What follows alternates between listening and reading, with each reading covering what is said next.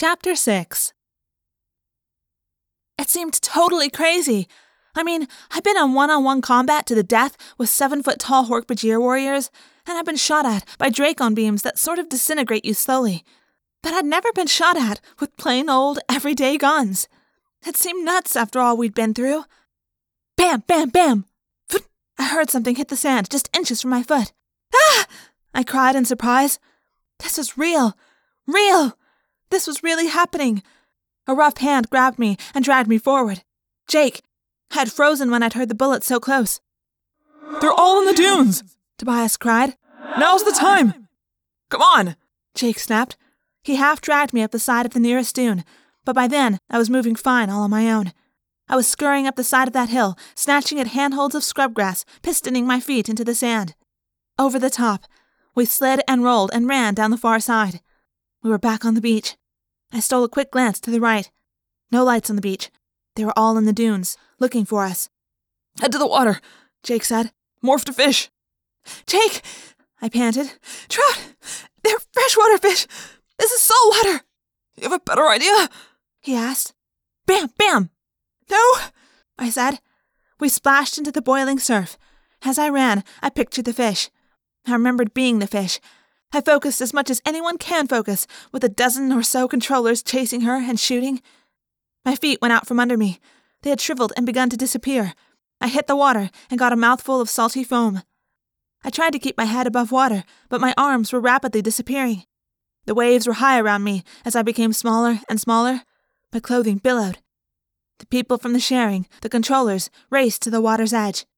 I could see their lights, weirdly distorted, as my eyes went from the air-adapted eyes of a human to the eyes of a fish. With what was left of my ears, I heard, "The tracks lead right to the water." Tom's voice. Then Chapman's. "I don't see them.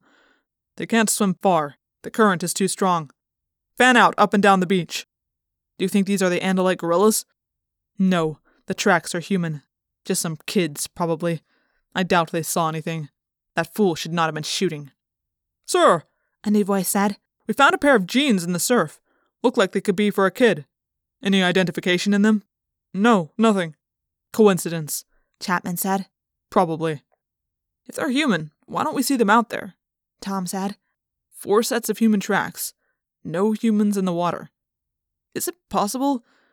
Is Visser 3 wrong? What if they're not Andalites at all?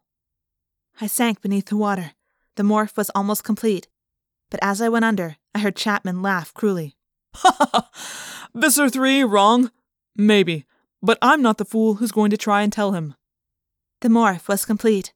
I was a fish, less than a foot long. A trout, to be exact. Excellent broiled, fried, or grilled. The salt water was harsh on my scales, and my gills were barely able to breathe. "Everyone okay?" It was Jake. Now that we had morphed, we had the same thought-speech ability as Tobias.